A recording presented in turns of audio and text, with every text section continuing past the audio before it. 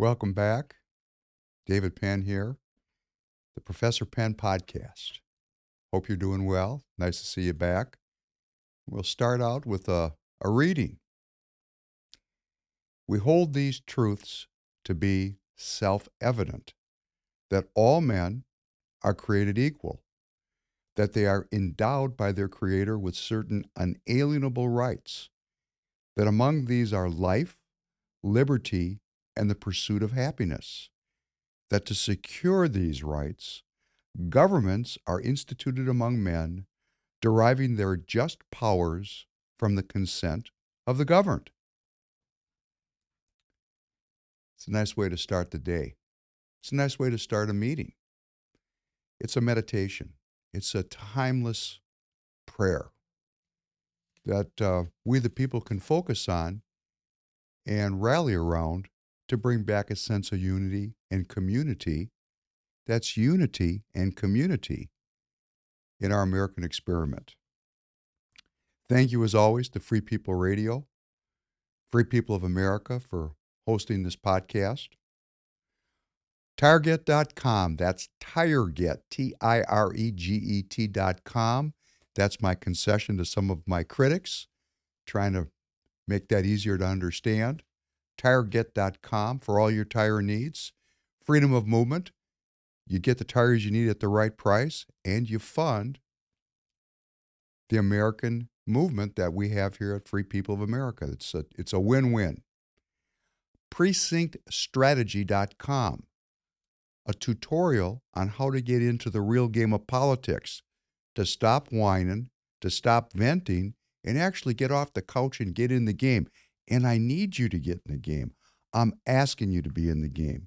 And if you're already in the game and you're a member of a party, if you like this content, please send it out to other people that you know are politically active so we can form a movement, first here in the state of Minnesota and then throughout the country, of people that are interested in human well-being, to make all of our politics about well-being, the well-being of the people. Well, I want to just put a little bit, the Ukraine is always there. We're going to talk about the Ukraine on the next podcast. It hasn't gone away. Bakhmut has fallen, and maybe it fell. Who knows? I'm not there.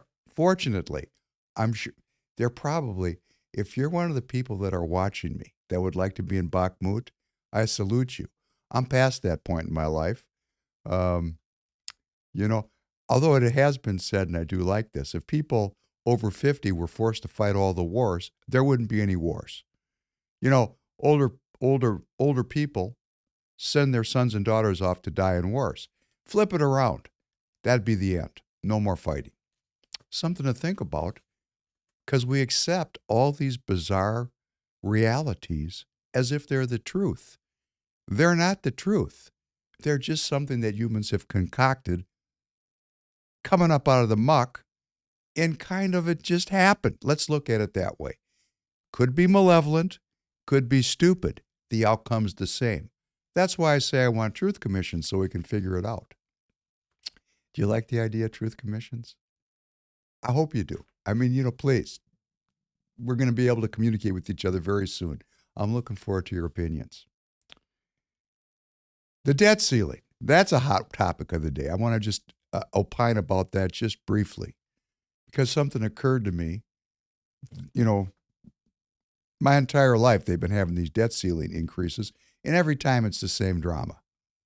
We're going to default. It's the end of the world.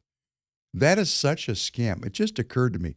This is where I feel like, I hadn't thought this through very well, which would be the same thing as saying I was stupid, and I'm okay admitting when I'm stupid, because it happens from time to time, all the time. I got thinking about default. Default? We're not defaulting. Where's America going to go? Okay? What's going to happen is, if there's a breakdown, we're going to do what's called slow pay. Slow pay is not no pay. Default means can't pay. It's not that we can't pay. It's that we might have to slow pay. And slow pay is not the end of the world. Slow pay is what people do when they have a cash flow crunch. It's not a big deal as long as the money keeps coming in and people keep working and keep trying to improve, and then people get paid. They just get paid a little slowly. And I think when we're $32 trillion in debt, it's not unreasonable to have a pause, have a conversation. Like, there's been times in my life recently where, ends are not meeting so well. And I have to pause and think, what am I doing here? I have to reevaluate what I'm doing.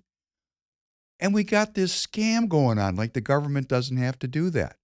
That's because we, the people, aren't paying attention. Well, how's that inflation working for you? How's that inflation working? I think in Venezuela, the inflation rate last year, I think I said was like 600, 700%. How would that work for you in a year? So sometimes you have to take a pause, reflect, and reset. And that's what we're going through here. Now, if I was in charge of these negotiations, I would just say, here's my offer. I'm going to the lake cabin. Call me if you want to cut a deal. Otherwise, piss off because I'm not negotiating. See, when you reach an impasse and you know that you're right, think about this. Oh, we're going to default. We're going to go bankrupt. Well, they're going to bankrupt us anyhow if we keep borrowing money. So why not just proactively create the conditions for a restructuring as opposed to wait for chaos when stuff happens out of our control? Just a small little comment on the debt ceiling negotiation. Don't want to delve into it too far. It's quite a complex subject. We could spend podcast after podcast on it. But the basic idea is, why are we in debt? Who wrote on a rock that we should be $32 trillion in debt? Why don't we have $32 trillion of equity? And I mean equity as in money in the bank or net worth. Why are we in debt all the time? Who taught all of us to be in debt? That's a scam, don't you think? Could flip it around. Equity. These are one of the things we need to think about as we rebuild America and retool our thinking. It's our thinking. Am I thinking? And I'm waking up from a bad dream. You're waking up from a bad dream too. It's a bad dream. It's called slavery, drugs, piracy. The business model. It's a bad dream. And on that note, what does that piracy, drugs, and slavery business model generate? It generates a humongous spiritual crisis. I felt it. Have you had I've had times in my life where I've been spiritually overwhelmed, emotionally overwhelmed, unwell. And I think part of gaining wellness and gaining balance, how can you gain it if you're never unbalanced to start out with? You won't even know what the duality is. I'm going to ask you as a viewer or a listener, are you at a point right now, and are you in a spiritual crisis, or are you in an emotional crisis, or do you have questions that are nagging you about the meaning of your life, the nature of life? Those questions are really important as a cornerstone for understanding the spiritual crisis. If you don't have the crisis, you can't have the healing. And my gosh, if you've never been sick, you could get quite arrogant. Life is it's a challenge. Of course, we could read the books of old because they've been left here for us so that we could live our lives in peace and well-being. But we have better things to do now than read and to contemplate and to talk one to another. We have all this media and et cetera and so on. We have all this tomfoolery. We don't put the time into investigating the past. And I'm going to get into something later in the day, but I just have to say this. I was having a conversation, because this one stuck in my craw. I was having a conversation with an officer of the party, one of the parties, and we were talking about this Ukraine drama. And he was telling me about how he supported the war and all this, and I listened, and I unleashed a torrent of historical information upon this guy. And I'm going to talk about this later. It was a very interesting vignette. But his comment was, don't talk to me about history, it doesn't matter. Oh, really?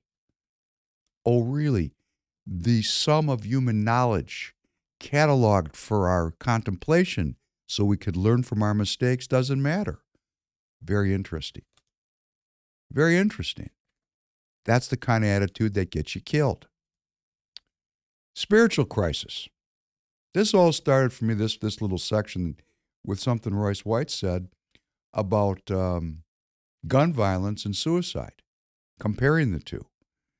And I really did some research on this, and I'm not here to take any issue with Royce's statistics, because, as I'm going to bring out in a minute, statistics, come on. There's, statistics. You can say anything with statistics. So I'm just going to point out what I want to point out with the statistics I'm going to bring forward. 2020 was the last published numbers where I could find all the categories I was looking for, because for some reason, there's a lag in reporting in the government websites. The National Institute of Health. Oh, what a fine organization that is. You want to talk about a retool. People are talking about the FBI, the CIA, National Institute of Health. Let's not pick these proxies, okay, to have a fight over proxies. Let's just go right down to the people that are running the show. National Institute of Health. In 2020, they reported that there were 19,384 homicides by gun, which, if you're one of the families of those 19,384 people that died by gun, I'd like to say a prayer for you, for your healing, for the relief of your suffering, for your mourning, and to recognize that in the morning there may be joy.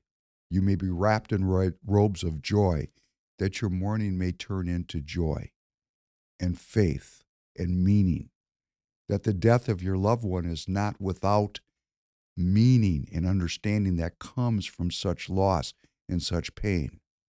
And I say this prayer very sincerely for you, because if that happened to your loved one or in your family, that's your world.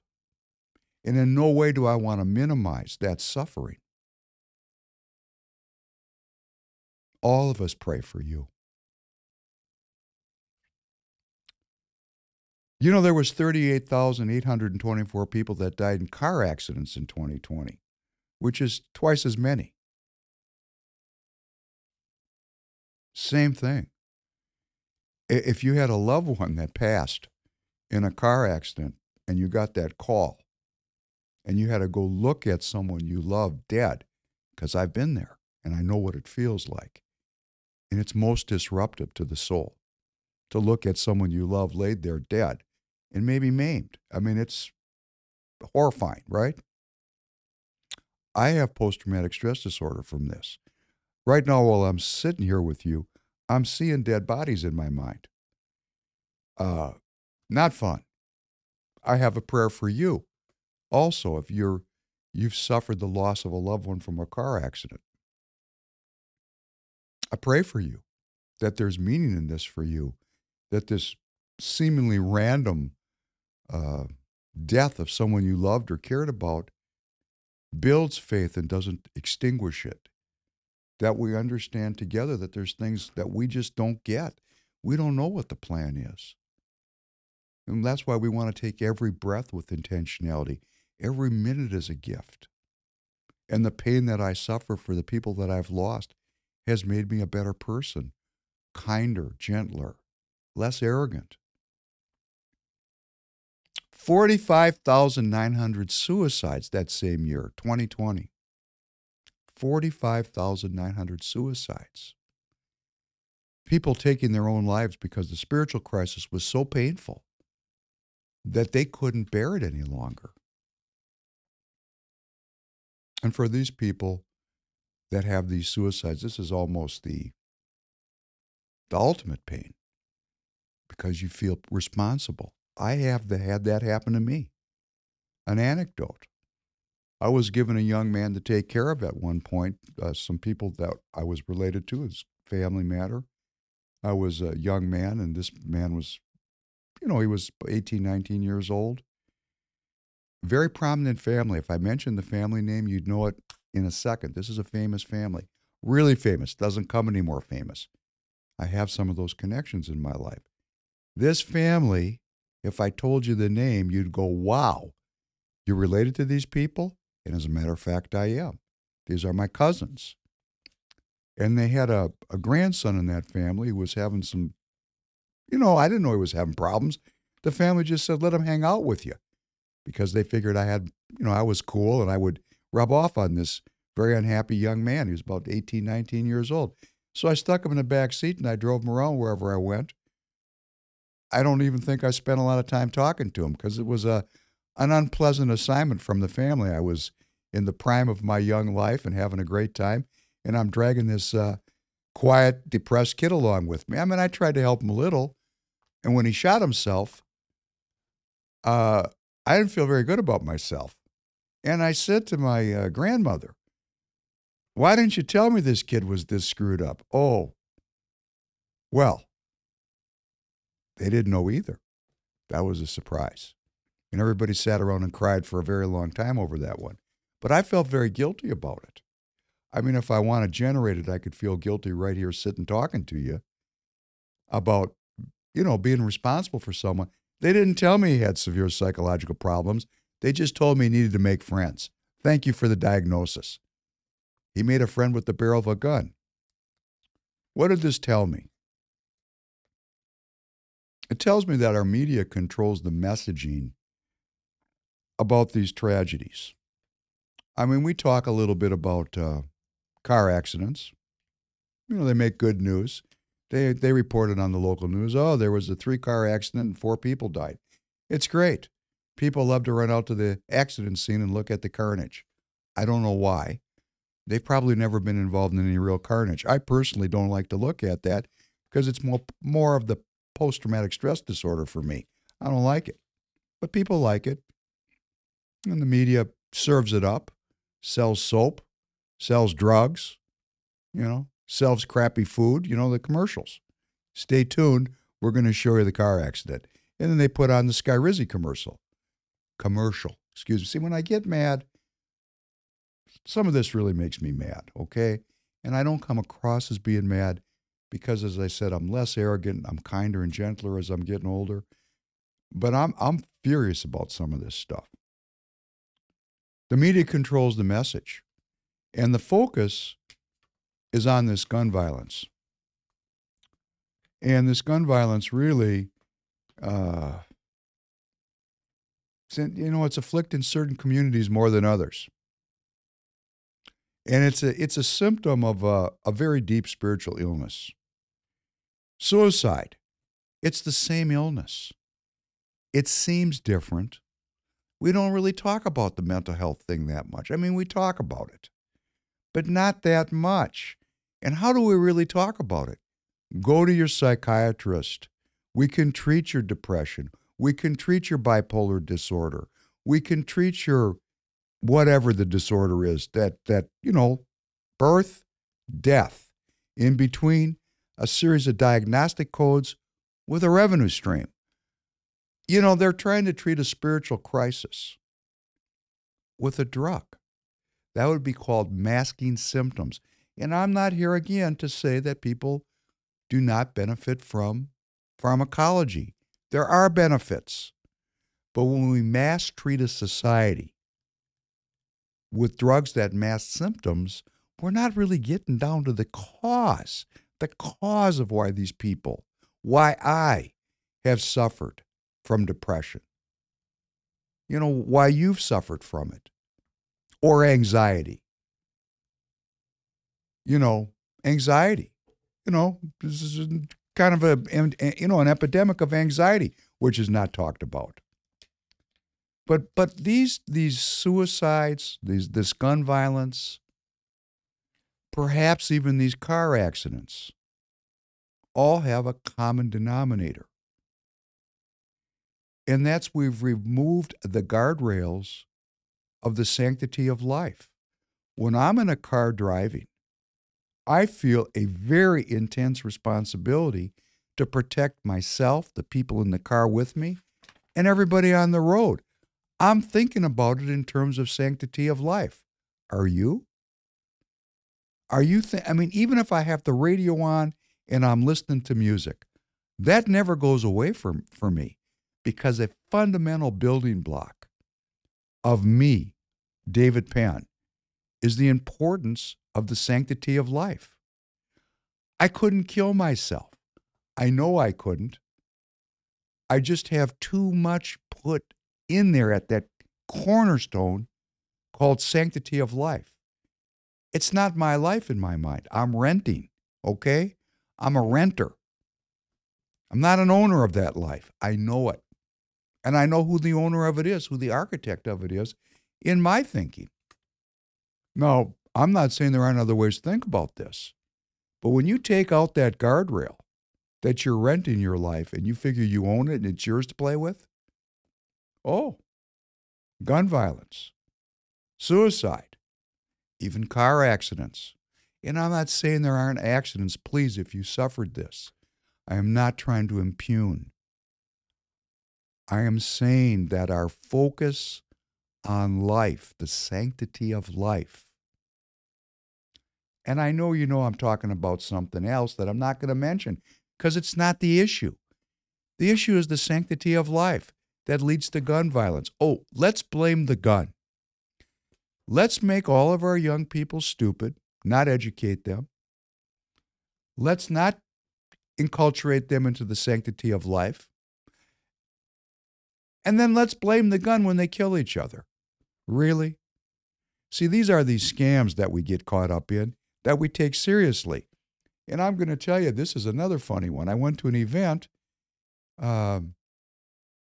this past Saturday, and there was Democrats there, which is great. And I went up to the head dog, and I said, nice to meet you. Let's put on some events that aren't branded by party. Let's just have some community understanding programs and get together and talk. That's what we need to do. We need to talk about these scams because we're scammed Democrat and Republican, liberal and conservative, white, black, green, red, doesn't matter. We're all living in a set of lies. Lies.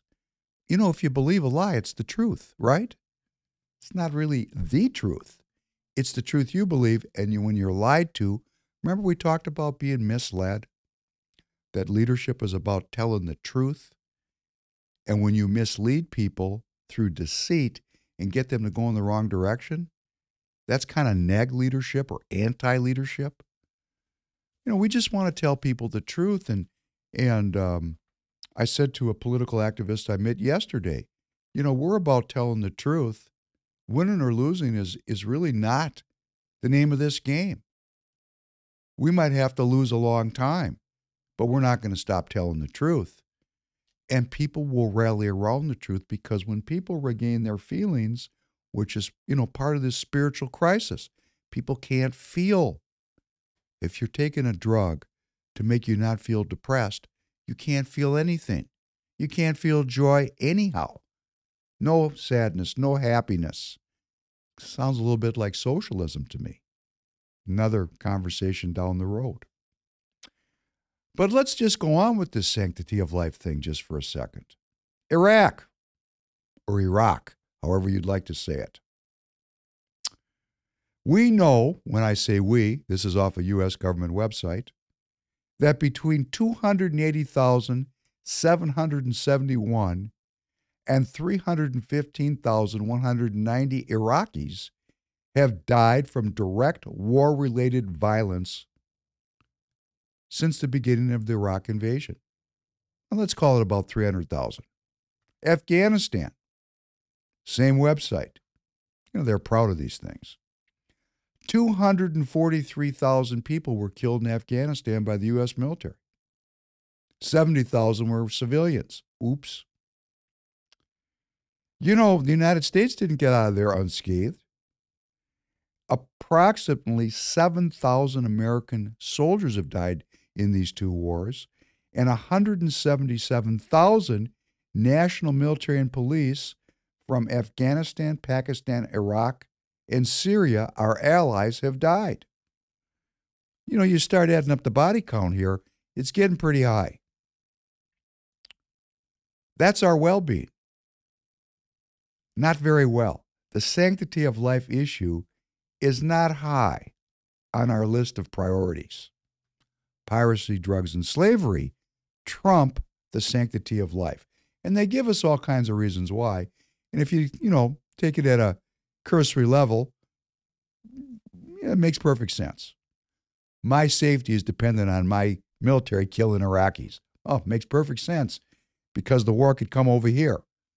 Great. We're over there killing them. Maybe if we stop doing that, as Noam Chomsky said, the best way to stop terrorism is stop terrorizing other people. Something to think about.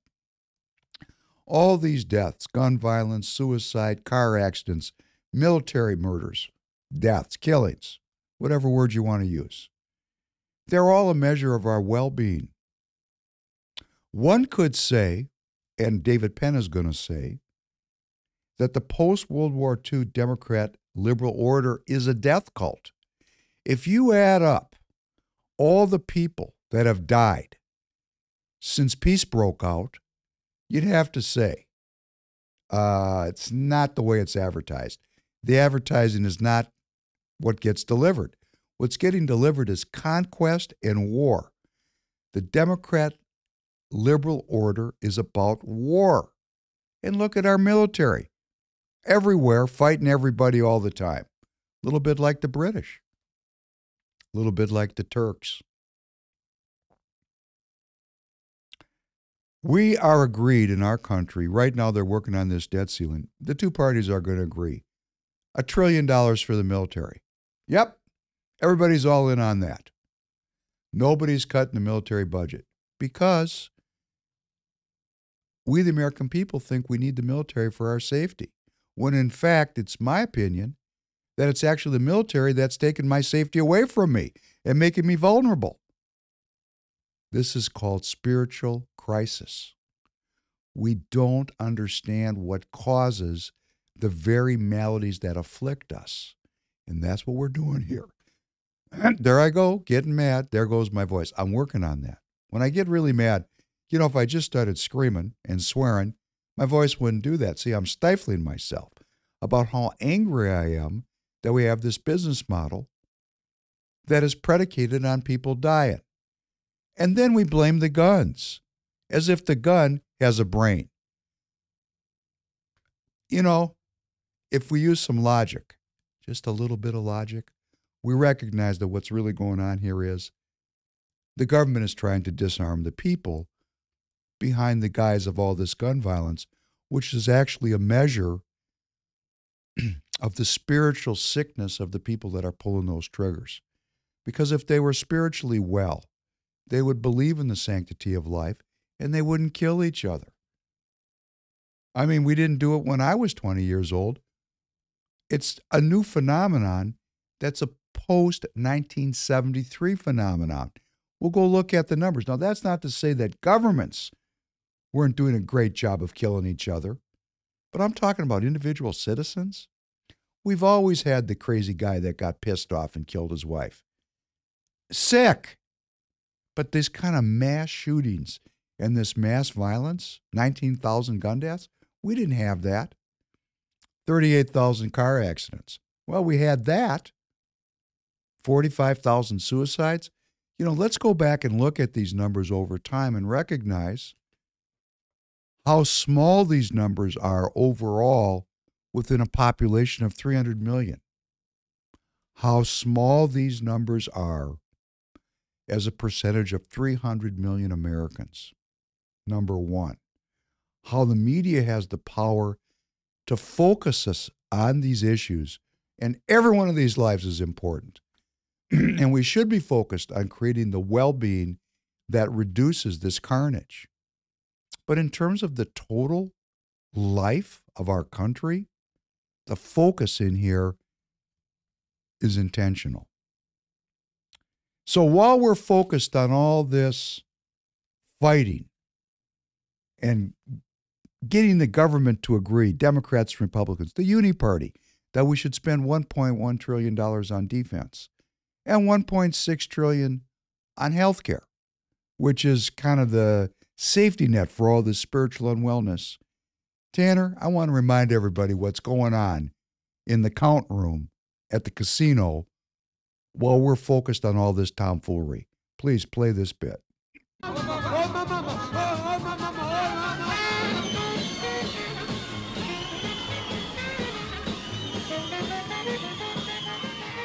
Who could resist? Anywhere else in the country, I was a bookie, a gambler, always looking over my shoulder, hassled by cops day and night. But here, I'm Mr. Rothstein. I'm not only legitimate, but running a casino. And that's like selling people dreams for cash. I hired an old casino pal, Billy Sherbert, as my manager, and I went to work.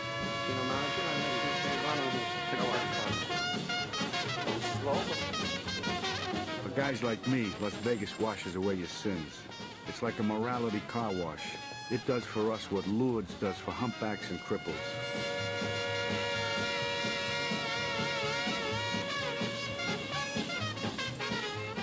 And along with making us legit comes cash. Tons of it. I mean, what do you think we're doing out here in the middle of the desert? It's all this money. This is the end result of all the bright lights and the comp trips, of all the champagne and free hotel suites, and all the broads and all the booze. It's all been arranged just for us to get your money. That's the truth about Las Vegas. We're the only winners. The players don't stand a chance. And their cash flows from the tables to our boxes, through the cage, and into the most sacred room in the casino. The place where they add up all the money, the holy of holies, the count room. Now, this place was off limits. Even I couldn't get inside, but it was my job to keep it filled with cash, that's for sure. They had so much fucking money in there, you could build a house out of stacks of $100 bills. And the best part was that upstairs, the board of directors didn't know what the fuck was going on. I mean, to them, everything looked on the up and up, right? Wrong. The guys inside the counting room were all slipped in there to skim the joint dry. They'd do short counts, they'd lose fill slips, they'd even take cash right out of the drop boxes. And it was up to this guy right here, standing in front of about $2 million, to skim the cash off the top without anybody getting wise, the IRS or anybody. Now notice how in the count room nobody ever seems to see anything. Somehow somebody's always looking the other way. Now look at these guys, they look busy, right? They're counting money. Who wants to bother them? I mean, God forbid they should make a mistake and forget to steal. Meanwhile, you're in and you're out. Past the jagoff guard who gets an extra C note a week just to watch the door. I mean, it's routine. Business as usual. In, out, hello, goodbye, and that's all there is to it. Just another fat fuck walking out of the casino with a suitcase. Isn't that great? That's your government. I just want to say that's my government.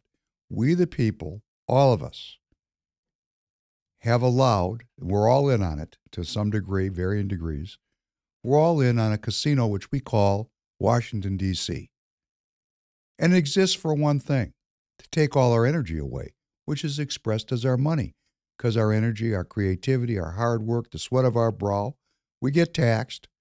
The money goes to the Holy of Holies, which is the Washington, D.C., the Emerald City, and they skim it off. I mean, the whole thing is a giant scam, a skim. It's a fugazi. And now we're talking about $32 trillion of debt and raising the debt ceiling. They're scamming us. While we're looking at these homicides in the street, young black men shooting each other. Oh, my God, it's a national crisis. Got to take the guns. Oh, we're going to look at this crisis and that crisis. While all these crises are going on, they're just robbing us. They're taking our energy, you know? So when are we going to wake up? I have to tell you, the whole point of why I'm talking with you, and I'll tell you, sometimes I get very frustrated because people wake up when they want to wake up. You can't wake them up. They have to wake up for themselves. As I said, you have to see it for yourself. Like people watch this movie Casino, they think they're talking about a casino. It's not the casino. Our country is the casino. We're the players. We're the suckers. We don't have a chance. If you watch that scene and realize that's our politics, hey, red pill, you're woke up. Now what you want to do about it? What you want to do about it? And I want to talk about medical terrorism. Because, you know, the count room where this thing is getting scammed, The biggest chunk, the biggest piece of the scam, the biggest skim is medicine, healthcare. I mean, it's a scam, right? How do they do it? Well, it's our fear of death. We're afraid of dying, right? So please, doctor, please tell me something I want to hear. Well, you got a 40% chance of being dead in 5 years, but you got a 60% chance of living if you stay on these drugs, you take this surgery, this procedure, and then you come back every 3 months for the rest of your life for a checkup, because it could come back and kill you. And that's true. So, the best scams have that truth in them, right? Don't want to die. You don't want. We have sanctity of life. Oh, the sanctity of life when it comes to my life, that's pretty sanct. I'll spend anything to stay alive. And they say, yes, you will. 1.6 trillion. The fear of death is a means of control. What's terrorism? Terrorism is the unlawful use of violence and intimidation, especially against civilians, in the pursuit of a political aim. What's the political aim? The skim. The skim is the aim of the entire system. It's a skim. If the aim was my well-being, it wouldn't be constructed like this. But the aim is disease creation and disease management, and the skim that's associated with the comeback. Like a crack addicted person going back to his drug dealer on the comeback. I mean, I'm sorry to talk about it this way. And if you're a doctor, I'm not here to say that there aren't incomparable miracles that are associated with medicine. I've been the beneficiary of some of them. So I'm very favorable to the art of healing. I'm more favorable to the art of well-being, or as Benjamin Franklin said, an ounce of prevention is worth a pound of cure. That's a concept that we could work on a little bit. But terrorism, let's not call it unlawful. See, that's just a labeling. Because when the government does it, it's not terrorism, it's government policy, right? No. Let's just leave the unlawful thing out. It's the use of intimidation. And what's more intimidating than if you don't come in for a checkup, we could miss your disease and you could die. That's very intimidating. It's on every television station, every media channel, constant ads. Take drugs, go to the doctor, go to the doctor. Okay, got to go to the doctor. It's almost like if you don't go to the doctor, as we saw during COVID, if you don't get the shot, you don't wear the mask, you're a bad person. You don't have medical autonomy. You don't have the freedom of choice about how you pursue your own well-being.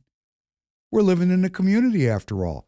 We have to do what the World Health Organization tells us. There's another podcast coming up. That's a great group of people. The use of intimidation against civilians in the pursuit of a political aim. The aim is the skim. I am sharing with you my opinion that the aim is not my well-being. The aim is the skim, because we have health care for all in a for-profit system. What? Remember, health care is a right? It's a right. That when they use that word right, you remember that? Unalienable rights. A creator, we are all endowed by a creator with certain unalienable rights. Among these are life, liberty, and the pursuit of happiness, and health care. Well, life is free. Liberty is free. Well, it comes with a price, blood. But, there's no price tag on these things. They're priceless. But health care has a price tag. This year it's 1.6 trillion. I don't know. I suppose the margin is 30%, 40%. It's good margins. Now, when you look at the financial statements of these companies, they don't have that kind of fat. You got to take a look at the executive salaries and all the ways they're siphoning off the cash. The skim is everywhere. We could take a whole podcast and just take one of these companies apart, take their financial statement. We could go through it on the screen, and we would want to puke, because these people are, they're the government. The Affordable Care Act, this is why they're the government. Health care for all in a for-profit system. President Obama. Really? And of course, they're going to blame this on the Republicans, why it's a for-profit system. Uni Party. They're all in on it. The leftists. The rightists. The whole family is into the skim. Because the skim, part of the skim goes to these people that are skimming, and then they kick back to the politicians to make sure they get their way. We know that's how our system works. And you know why it works? It works because we, the people, don't stop it. We need to wake up from this very terrible dream about slavery, drugs, and piracy. I don't like this dream. I want a completely different formation of our government. I guess that would make me a radical. I don't want this status quo. This status quo is extremely unwell. It's bad for my children. It's brainwashed them. It's brainwashed everybody. We're all at different phases of waking up, but it doesn't matter how woke up you are, you're still brainwashed. The Affordable Care Act, formerly known as the Patient Protection and Affordable Care Act, colloquially also known as, please see, I get mad. When I get mad, I can't talk. I'm so mad about this. Obamacare, because it's for-profit socialization of medicine, which is a ridiculous comment. It's like a riddle. It's like a joke. A landmark U.S. federal statute enacted by the 111th United States Congress and signed into law by President Barack Obama on March 23rd, 2010, the socialization of well-being. This was the Cloward and Piven system. Obama was a Columbia graduate. If it ain't fixed, break it. That's what they did here. They knew what they were doing. They knew they were going to break the finances of the United States government with this. And, when you go to Wikipedia, they even have a little spin on it. I love this, right? After Obamacare went into effect, increases in overall health care spending slowed, including premiums for employer-based insurance plans. Well, I'm going to tell you, that's a bald-faced lie.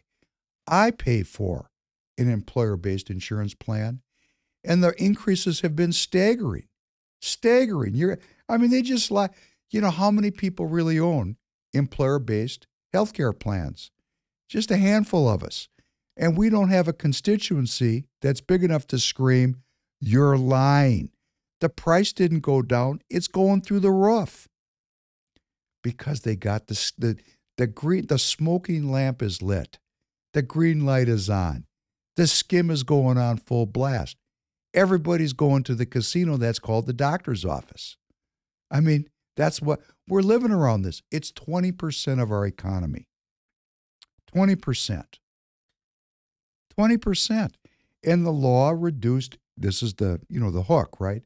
The law reduced income inequality by taxing primarily the top 1% to fund roughly $600 in benefits on average to families in the bottom 40% of the income distribution. So this thing is sold as redressing the wrongs of our society. Well, we had a lot of arguing about this, a lot. And when President Trump took over, there was still an opportunity to overturn the socialization of well-being. And what does that mean? When you socialize something, you preclude creativity and human difference. Everybody's the same. That's what socialism is. And it eliminates the connection between man and a creator. That's what it is. We're going to talk about it more and more. Those of you that know, if I'm talking to you and you know this, you're nodding your head going, yeah, that's what it does. And what's so interesting about President Trump and politics and sometimes this stuff just gets personal. And that's why I say to all the people that want to hurt me in politics in Minnesota, because I'm at the front end of a movement, which means there's a counter movement. The counter movement would be called the status quo or the uni party, or all the people that want to support the uni party and all these slavery, drugs, and piracy ideas. Like the guy that told me history doesn't matter. That kind of thinking. These people they personally don't like me. Some of them personally don't like me so much, they act rather anti-Semitic, not realizing that I know Christ, which I find hilarious. Anyhow, that's also coming up in the future. These are ticklers. I'm advertising for future podcasts because I want you to come back because I enjoy talking to you. Tanner, I'd like you to play this little piece where Trump disparages McCain. It's just very interesting. I said somebody should run against John McCain, who has been, in my opinion, not so hot. And I supported him. I supported him for president. I raised $1 million for him. It's a lot of money. I supported him. He lost. He let us down. But, he lost. So I never liked him as much after that because I don't like losers. But Frank, let me get to it. He hit me. He's not a war hero. He's a war hero. He's a war hero. 5.5 years. He's a war hero because he was captured. I like people that weren't captured, okay? I hate to tell you. Do you agree with that? Oh, that's great. Okay. All right. So this is a personal attack on John McCain that Donald Trump thought was quite witty, very witty. And it got an applause and everybody, and it was a provocative thought. We like our war heroes not to be prisoners. It's provocative. But John McCain was a war hero in the minds of the American people. And I think John McCain didn't like being characterized and having his reputation tarnished. So when President Trump won in 2016, because the Obamacare thing was not yet settled, it came up into the Senate to overturn it and go back to to create a new model that was not a right in a for-profit system, which is ridiculous, okay? I'm just going to tell you my opinion. Talk about a skim. I mean, it's bigger than the military. That's how good the skim is, okay? So guess what happens? They go and they're going to have a vote in the Senate to end the Affordable Care Act. Play this piece. This is how sometimes when you get personal, and let me just say this, okay? The toes you step on today may be attached to the ass you have to kiss tomorrow. So my advice to myself and to everybody is, this is just business. It's not personal. Let's not make things personal. Look what happened to President Trump when he tried to overturn the Affordable Care Act. Play this next piece. 1:29 a.m. Senator McCain re-enters the chamber. Senate Majority Leader Mitch McConnell stands at the front of the room like he had most of the night. The grin on his face, though, quickly disappears. Mr. Peters. Senator Bernie Sanders appears to nudge Senator Jeanne Shaheen as if to say, "Watch this." McCain waves his hand to get the attention of the Senate clerk, pauses for just a moment, and gives a dramatic thumbs down. An audible gasp on the Senate floor, and then commotion. Some Democrats can't contain their excitement. Senator Elizabeth Warren leans in to get a better look and breaks into applause. Senator Dianne Feinstein, a single assertive clap. Senator Sherrod Brown slams his hand on the desk in affirmation, while some Republicans, like Senator Marco Rubio, stare in disbelief. Senator Bill Cassidy drops his head. Senate Minority Leader Chuck Schumer turns and waves his arms, apparently trying to quiet them, as Senator John McCain turns around and walks back to his chamber desk all alone. That's Mr. good, Reed. Tanner. That's good. So we're never going to know. John McCain might have been a communist. It's possible. Because, my comment is the people that are running stuff, they don't care what ism they use. To them, liberalism and Nazism is the same thing. Communism, socialism, same thing. It has nothing to do with the isms. It has to do with humanism. It's about the science of humanism. That's what really matters to the people that are getting the benefit of the skim, because they're at the top of the food chain taking the cash. While we're fighting about everything, my business model, my description, money flows uphill and shit flows downhill. There's my one swear word for the podcast. So John McCain trapped the people in terrorism and dependency. And here's what we get 24 hours a day on every media channel. Skyrizi. I have moderate to severe plaque psoriasis. Now, there's Skyrizi. With Skyrizi, 3 out of 4 people achieve 90% clearer skin at 4 months after just 2 doses.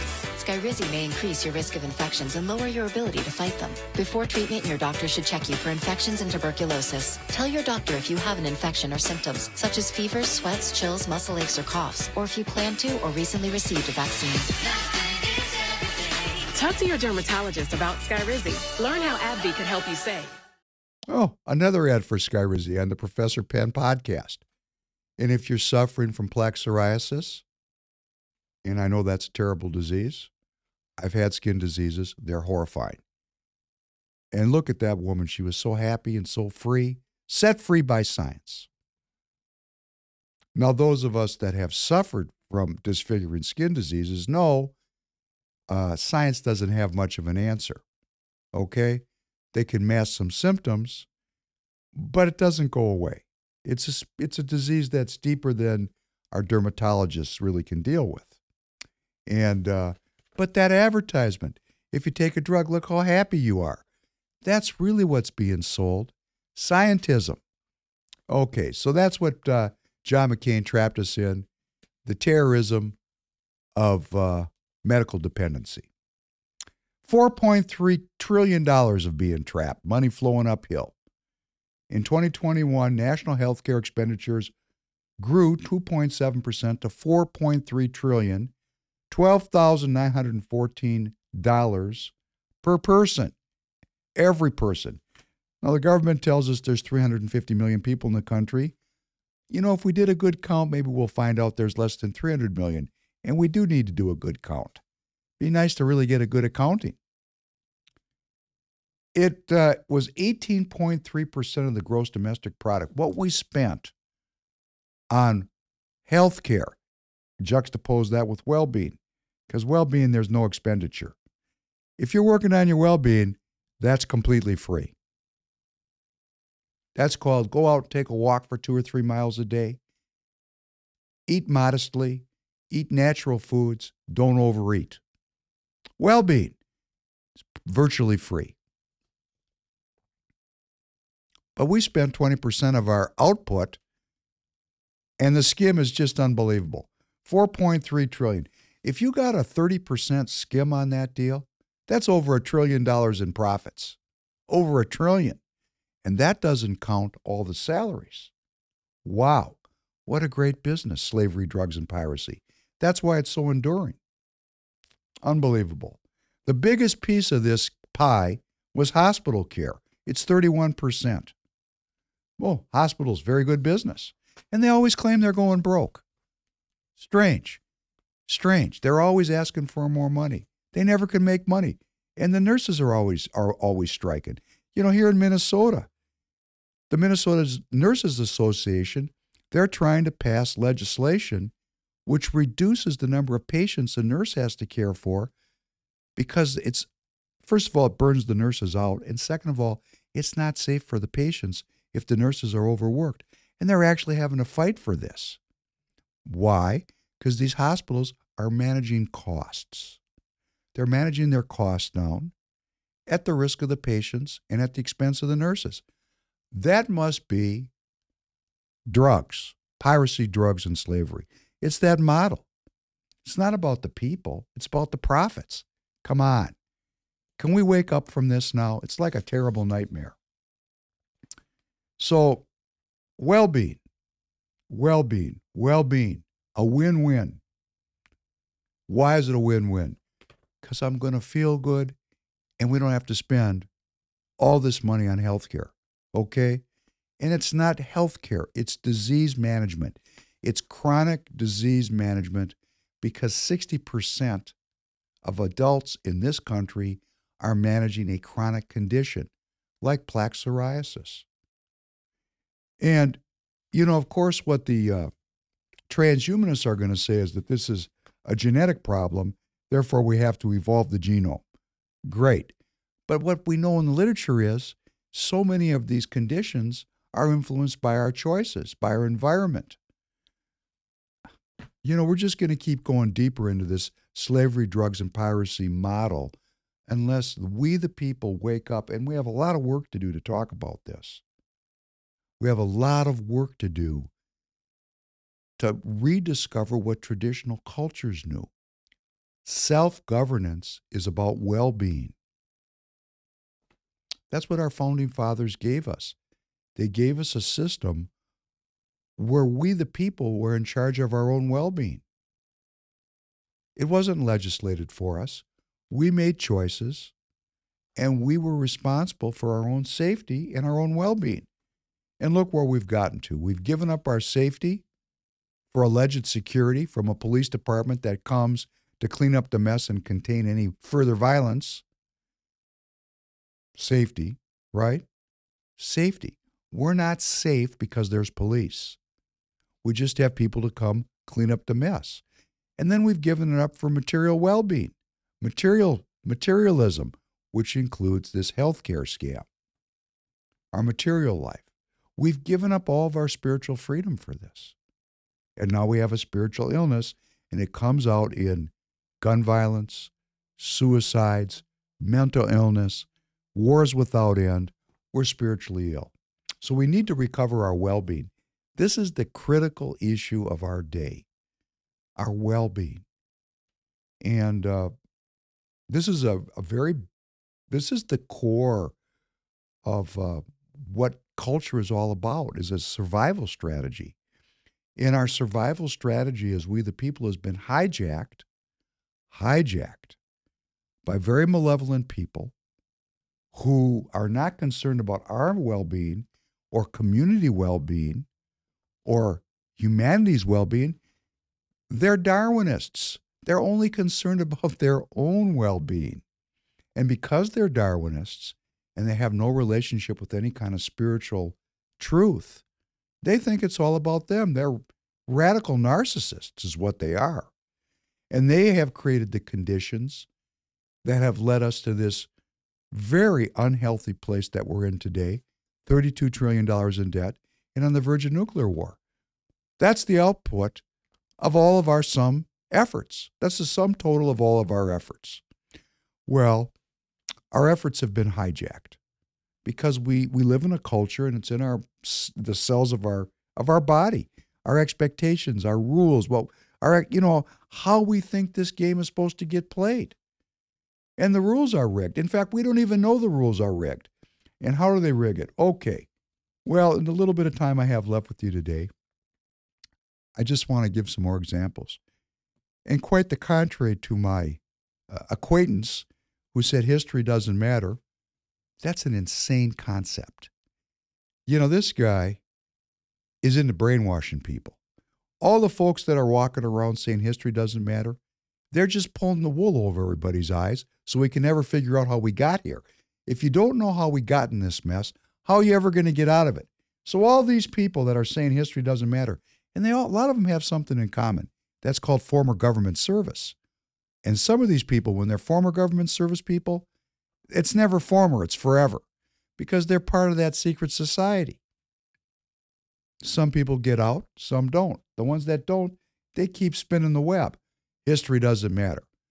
This is intentionally put upon the people. Our educational system, for example, or how history is taught. It's taught to make sure we can never figure anything out. Now, this, I'm sure, is malevolent. And let's just talk about some malevolent people and how they got the power that they got. Because we live in a eugenics culture. The whole culture is eugenicist. Our entire culture is Nazi, or could call it Darwinist. And why do we know that? When you went to school, did they teach you about Charles Darwin and the origin of the species as if it came down from the mountain with the tablets? Oh, I got mad again. See how mad I get? We're taught the origin of the species as if it's the truth. It's a theory. It's a description of reality. It's one of many descriptions of reality. It's not reality. It's a story. But it's a story that justifies the model of piracy, drugs, and slavery. It says that we're in a competition for survival of the fittest. And, these fit people that won the game, the lottery, that ended up owning the casino. Well, first of all, how did they get there? Generally, they got there in what's called a paradigm shift. What is a paradigm? A paradigm is a pattern, an outstandingly clear or typical example or archetype. So we live in these paradigms that tell us or inform us what the rules of our life are going to be. And from time to time, and this is a lot recently in the last 500 years associated with science, but it happened before. For example, the Judeo-Christian history was a paradigm shift. It was a paradigm shift in people's thinking. When Abraham did not sacrifice Isaac, that was a really important moment in human history. We stopped sacrificing children, allegedly. We're getting back to it now, but it lasted a long damn time. We're not going to use our children as inventory. It was a new idea. We got a new idea. The combustion engine, for example. The wheel, paradigm shifts. We had these paradigm shifts in the late 1800s that were associated with, freedom of movement, the car, and that was oil. The combustion engine runs on oil. And we got these phenomenal fortunes that were created in the paradigm shift of these new businesses, not unlike big tech. In 1992, what was Google? What was Apple? What was Facebook? Didn't exist. These are incredibly powerful institutions that have arisen because the people that founded them were in the right place at the right time with the right skill set as the paradigm shifted. So all the benefits of that shift accrued to them. And what ends up happening? Arrogance. Because when you look in your bank account and there's, $80 billion in there, you might think you're smarter than other people. It's a reasonable mistake that one might make. Humility as being juxtaposed to arrogance. Difficult if you win the lottery. You start to think it's all about you. And then all manner of depravity is the next step. We were talking about the Council on Foreign Relations. And where did their money come from? Well, they didn't come from we the people. We don't even know it exists. It's the Ford Foundation and the Rockefeller Foundation and the Carnegie Corporation. Who are these people? Who are these people? What is the Rockefeller Foundation? Well, John D. Rockefeller was a big player in the oil business at the start. It's always good to be the person that organizes a business. He didn't discover oil. He wasn't the first person that sold oil. He just had the business skills to organize the business in his favor throughout the entire world. And I'm going through this in the time we have left to let you know the stew pot that we're getting boiled in, this eugenicist, Darwinist, anti-human stew pot that's run by these people and their heirs that think they're special because they happen to get a lot of money during a paradigm shift. And they concluded that they were better than everybody else, became Darwinists, got incorporated into the world of the satanic, and they want to clip everybody out. And I'm going to prove it to you. Because, their record is on, they're on record. You can go find this on Wikipedia. I didn't dig this up in some kind of holy vault, okay? You go to Wikipedia. You put in John D. Rockefeller. You start looking around because you do your own research. Because unless you find it for yourself, you're not going to believe it. Here's a tale that's hard to believe. Here's an American citizen who owns one of the most respected, he doesn't own it, it's a foundation. His money was granted into a trust, a foundation, to pursue his ideas after his death. See how it works? I got a ton of money. Not me personally. I'm just using me as a stand-in. Let's say I got $20 billion. Time's running out. I create a trust. That trust funds a foundation. That foundation has a charter and bylaws. And those bylaws are created by me at the end of my life so that my dreams and my goals are pursued even after my death so that my ideas are timeless. Isn't that great? Isn't that special? So what did these guys leave us, Mr. Rockefeller? Well, let's talk about who he is. Mr. Rockefeller, on February 25th, 1890, formed a joint venture in Germany for the refining and distribution of petroleum. It was a joint venture with industrialists Franz Ernst Schutt, Karl Schutt, I assume a brother or a son, and Wilhelm Anton Reidemann. These three dudes went into business with John D. himself, the big dog, and they created a subsidiary of Standard Oil that would operate in Germany and in the city of Bremen.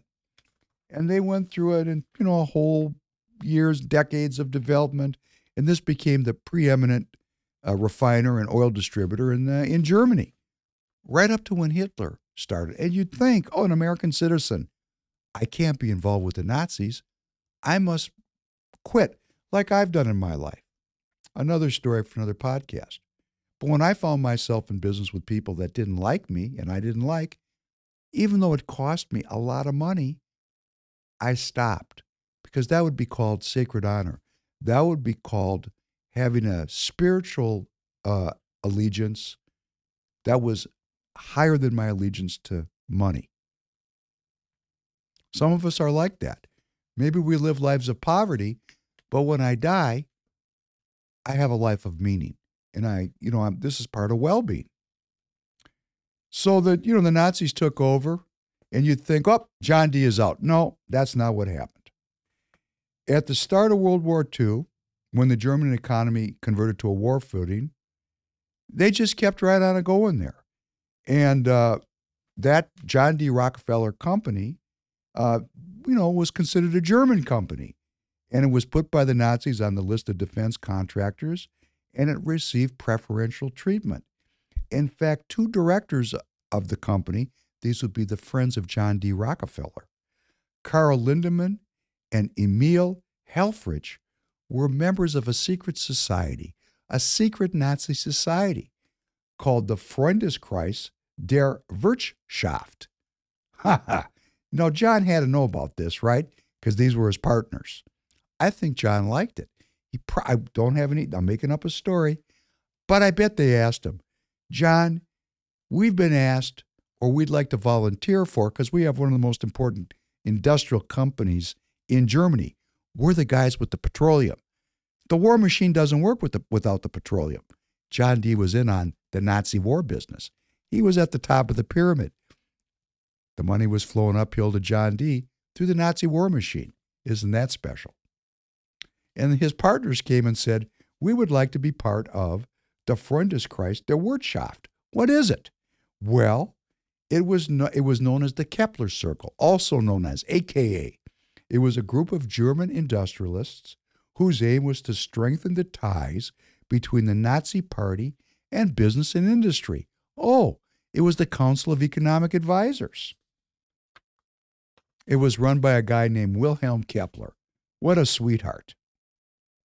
Unbelievable. From 1936 to 1944, the members of the Kepler Circle, out of their own pockets, donated 1 million marks a year to Himmler, another guy you might want to look up, the number 2 guy, the head of the Gestapo, if you know that word, to fund special projects outside the German Nazi budget. One use of that money was to fund the Anonarby, which conducted Aryan historical and eugenicist research. It sponsored a Jewish skull collection of 86 victims that were murdered. Isn't that great? That's what these two guys were involved in. Partners of John D. Okay?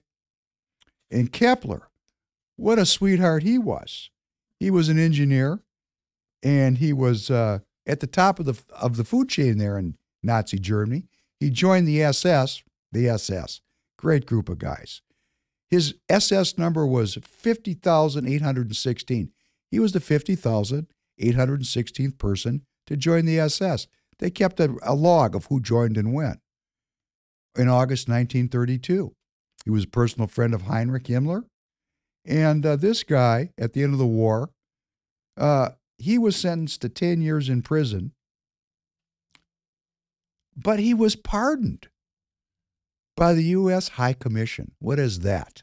And was released on February 1st, 1951. He was released by the United States government.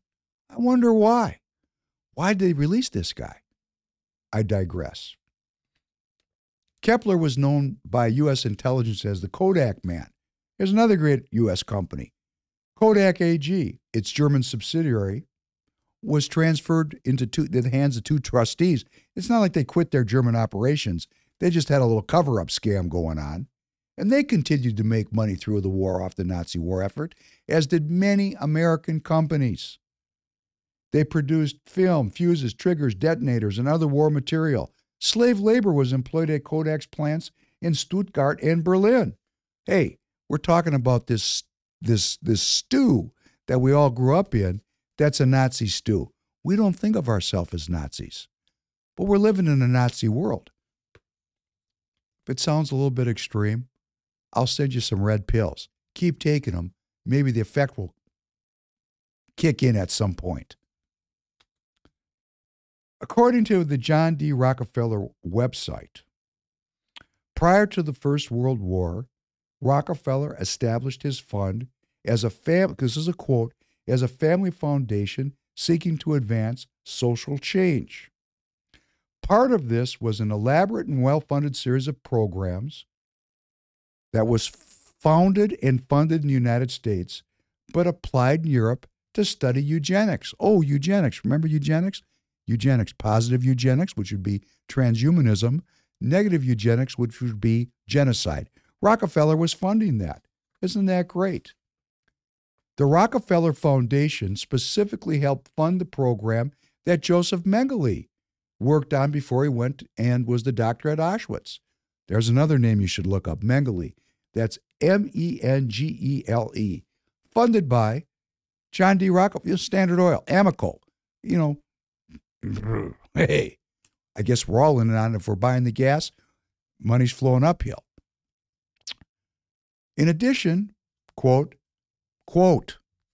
by 1926, Rockefeller had donated some $410,000, almost $4 million in 21st century money, to hundreds of German researchers. In May 1926, Rockefeller awarded $250,000 to the German Psychiatric Institute of the Kaiser Wilhelm Institute. Among the leading psychiatrists at the German Psychiatric Institute was Ernst Rudin. Ernst Rudin, who became the architect of Hitler's systematic medical repression. Ernst Rudin. Let's just take a trip down this guy's memory lane. Ernst Rudin. This guy was the eugenicist in charge in the Nazi movement, funded by the United States, by us, we the people, because we were buying gas, and that funded the whole program. Okay? I'm trying to make a case that while we're taking care of our families and going to play softball on the weekends and watching television, I'm being nice about this, right? The people that think they won the lottery because they're so smart are funding eugenicism and Darwinism and Spencerianism and Galtonianism. They're eugenicists. Every university that I'm sending my kids to, that you're sending your kids to, is controlled by eugenicists. We just don't know it. We think they're there to learn basket weaving. Isn't that great? Rudin was born in 1874. Goes back a way, April 19th. He was an ardent advocate of the theory that the German race was becoming overly domesticated. That means modernity was making the Germans weak. He didn't like all this industrialization. He liked people living in nature. It's a common theme of the Nazis. And, because of this modernization, the German people, the Aryan race, was degenerating, and there was higher rates of mental illness and other conditions. Rudin was looking at the same problem I was talking about, a spiritual illness. But his solution is a little different than mine. My solution is education and enhancing the well-being of we the people. Rudin's idea was, let's just kill all the people that aren't well. Great guy. Fantastic. Kind of guy you'd like to have dinner with, right? Don't turn your back on him. Rudin really believed that the financial burden of the sick and disabled meant that they should be killed. Isn't that great? They didn't want to spend $1.6 trillion on healthcare in Germany. They wanted to spend zero. Just kill them. Let's spend the money on just eliminating these people, and we'll make the genetics of the country better. These are proto-transhumanists. They didn't have the technology yet. That's what the Rockefeller Foundation and the Ford Foundation has been funding all along. Scientific research into evolving humanity past Homo sapiens. Do your own research. You've got to see it for yourself. This guy grew and grew and grew. And he had an international reputation as a leading a leading geneticist in addition to being a psychiatrist. In 1930, as this top guy in the field of eugenicists, he was a top eugenics guy. He went to the first International Congress for Mental Hygiene. Mental hygiene, that would be eugenics. Guess where they held it? In Washington, D.C. This thing was being run out of the United States of America by our most famous people, okay? He was the president of the International Federation of Eugenics. He was involved with the British Eugenics Society. This guy was a world leader in this. And, he ended up running the Nazi eugenics program. And in 1933, he became a Reich Interior Minister, and he helped contribute to the law that was passed after Hitler took power, which was called the Law for the Prevention of Hereditarily Diseased Offspring. Kill them, okay? Here he stated himself. This is his words, not mine. It's great these people write it down. I don't have to make up a story. He told us. Listen to this one. The significance of racial hygiene did not become evident to all aware Germans. They had a different red pill. It was a different kind of red pill. I have to read it again. It's hilarious. The significance of racial hygiene, he meant eugenics. That's called killing human beings. Because they didn't have sanctity of life. Because they don't believe in God, right?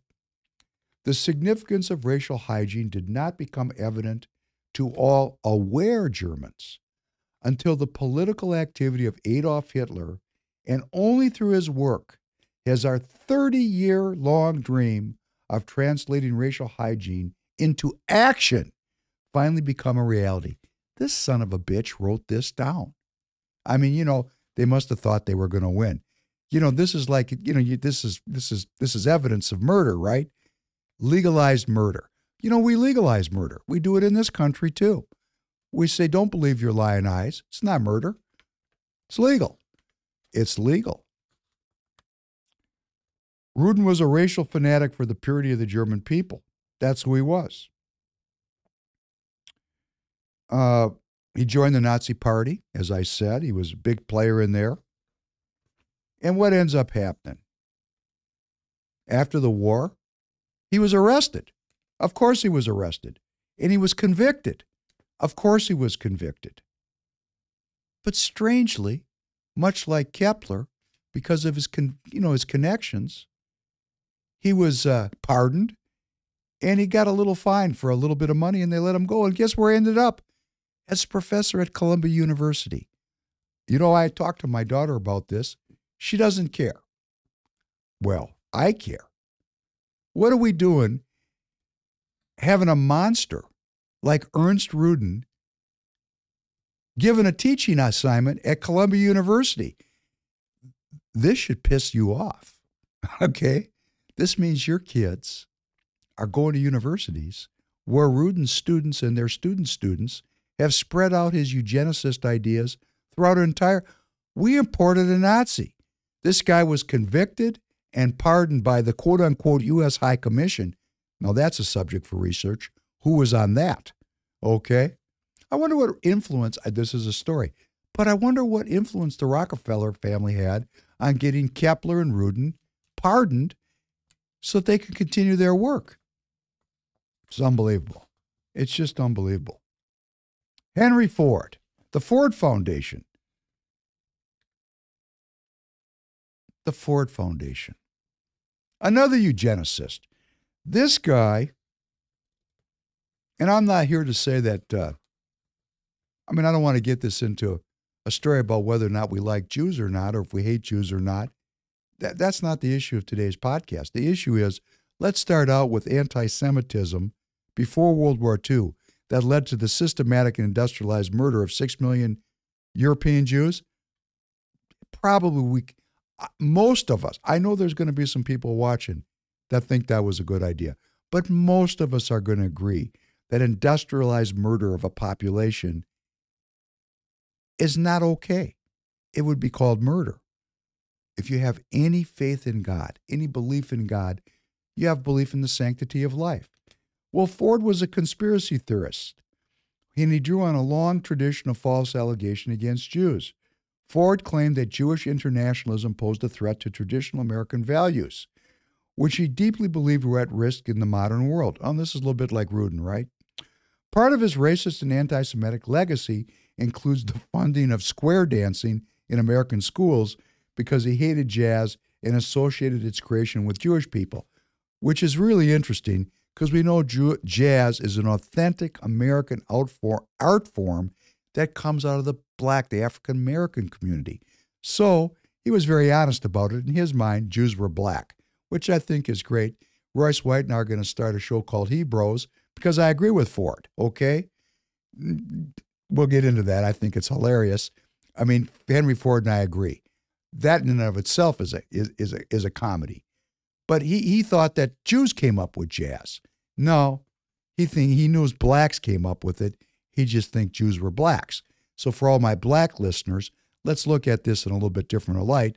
Let's look at it through Henry Ford's eyes. Henry Ford bought a newspaper called the Dearborn Independent, and he ran a long series of articles that he called The International Jew, the World's Foremost Problem. These articles ran from 1920 to 1927, and there was 700,000 readers. So this guy was, in fact, moving the needle. Ford emerged as a spokesperson for right-wing extremism and religious prejudice. I mean, he got into it so deep it was hurting his business, which, of course, because he was all about the money, he backed off a little bit when Ford sales started to drop after the war. In a letter written in 1924 by Heinrich Himmler, the head of the Gestapo, go look it up. If you don't know the name Heinrich Himmler, please do your own research and discover it for yourself. Himmler described Ford as one of our most valuable, important, and witty fighters. Isn't that great? A Nazi. The Nazis liked him. Ford is the only American mentioned favorably in Hitler's autobiography, Mein Kampf. Hitler wrote, "Only a single great man, Ford, who to the Jews is a fury, still maintained his full independence from the controlling masters of the producers in a nation of 120 millions." Speaking in 1931 to the Detroit News, Hitler said, "I regard Henry Ford as my inspiration." And he kept a life-size portrait of Ford behind his desk. This is Der Führer. Der Führer. Hitler himself kept behind his desk. I want you to think about what that means. You know, the founders of any secret society, when they die, their picture is kept on the wall behind the people that pick up their traditions. Like if you go into a secret society, like a martial society, let's say you're in Japanese karate, and you're going to train in what they call the dojo, the training hall. When you go to bow in, on the wall is a picture of the founder of Japanese karate. It's just sitting there. And here's Hitler keeping a picture of Henry Ford behind his back in his office. The significance of this, for those of us that understand secret societies, cannot be lost. Henry Ford's portrait hung on the wall behind Adolf Hitler's desk, which means when people looked at Hitler, when they sat across from him, they saw Hitler, and over his head was Henry Ford. Where did Nazism originate? Where did eugenicism originate? What stew pot are we living in over here as we pursue health care? It's unbelievable. Hitler was awarded Ford the German Cross of the German Eagle. It's the highest award that a non-German can get. Okay? Crazy. It's just crazy.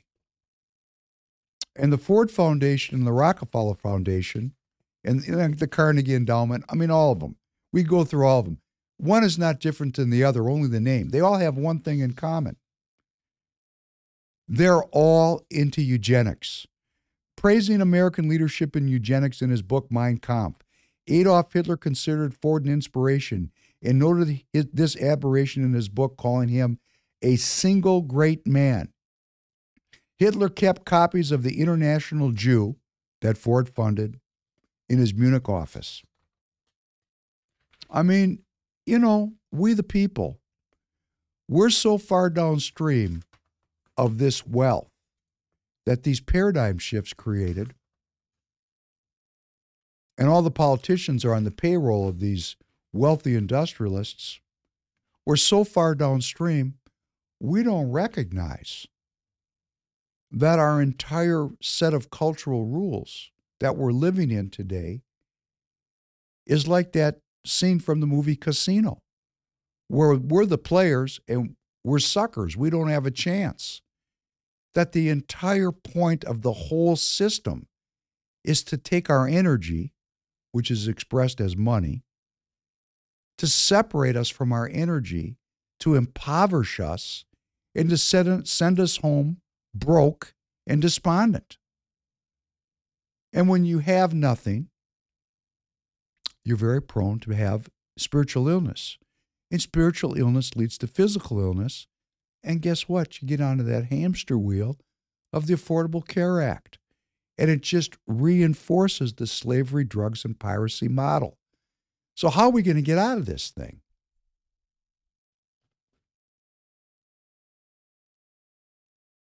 This is called a pregnant silence. I'm going to try it again. How are we going to get out of this horrible business model, this Nazi business model? I'll create space again. The space, hopefully, for those of you, particularly if you're active in politics, that's the only question that matters. That's the question I'm asking myself. I'm asking you to ask that question. If some of you had a whole series of things that were running through your head in that quiet moment, that's great. Because we need to creatively work our way out of this. And I'm going to say that the way we're going to work our way out is self-governance. That we're going to take responsibility, we the people, for both our safety and our material well-being. And our material well-being extends to our physical well-being, because our physical well-being, that's material. If we're going to get out of this, it's about responsibility, personal responsibility. You know, not to get too religious, but, and I don't mean this in a religious way. I mean this in the way we get scammed. The people that are Christian and have, you know, accepted Christ as their Lord and Savior, they're saved on an individual basis. President Obama, you know, nullified that. He said our salvation is based on our community's salvation. That's because he's not a Christian. That's a very anti-Christian comment. Okay? He believes in collective salvation. Okay? You know, he's a socialist. He's a Marxist. He's a communist. He's a Nazi. He's a liberal. It doesn't matter. It's the science of humanism that matters. So if we're going to confront this anti-human, anti-God philosophy, which is in complete control, let's just remember, it's in control. It is ruling us. We're going to have to individually take responsibility for our own safety and our own security and make that into a well-being statement that we can share one with another. That's my idea. Now, there's many other ideas that I have. That's the mission statement. How we're going to operationalize that is what politics is all about.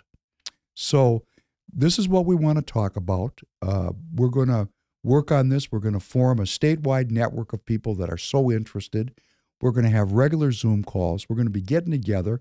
We're going to form a network of people that have similar ideas and want to find a way to express this politically. It's an action philosophy. So in so saying, I want to wish you well-being because that's what this is all about. Well-being is about independence, self-dependence, interdependence, not dependence. So I want to thank you for joining me. That's a choice. I want to thank you for sending this out to other political activists so that the engagement goes quickly. Time is short. We'll talk about the Ukraine tomorrow. I really appreciate it. I'm going to make it much easier for you to get in touch with me very shortly. We are a community. We are free people of America. We're working together to enhance human well-being. That's what's going to get us out of this mess.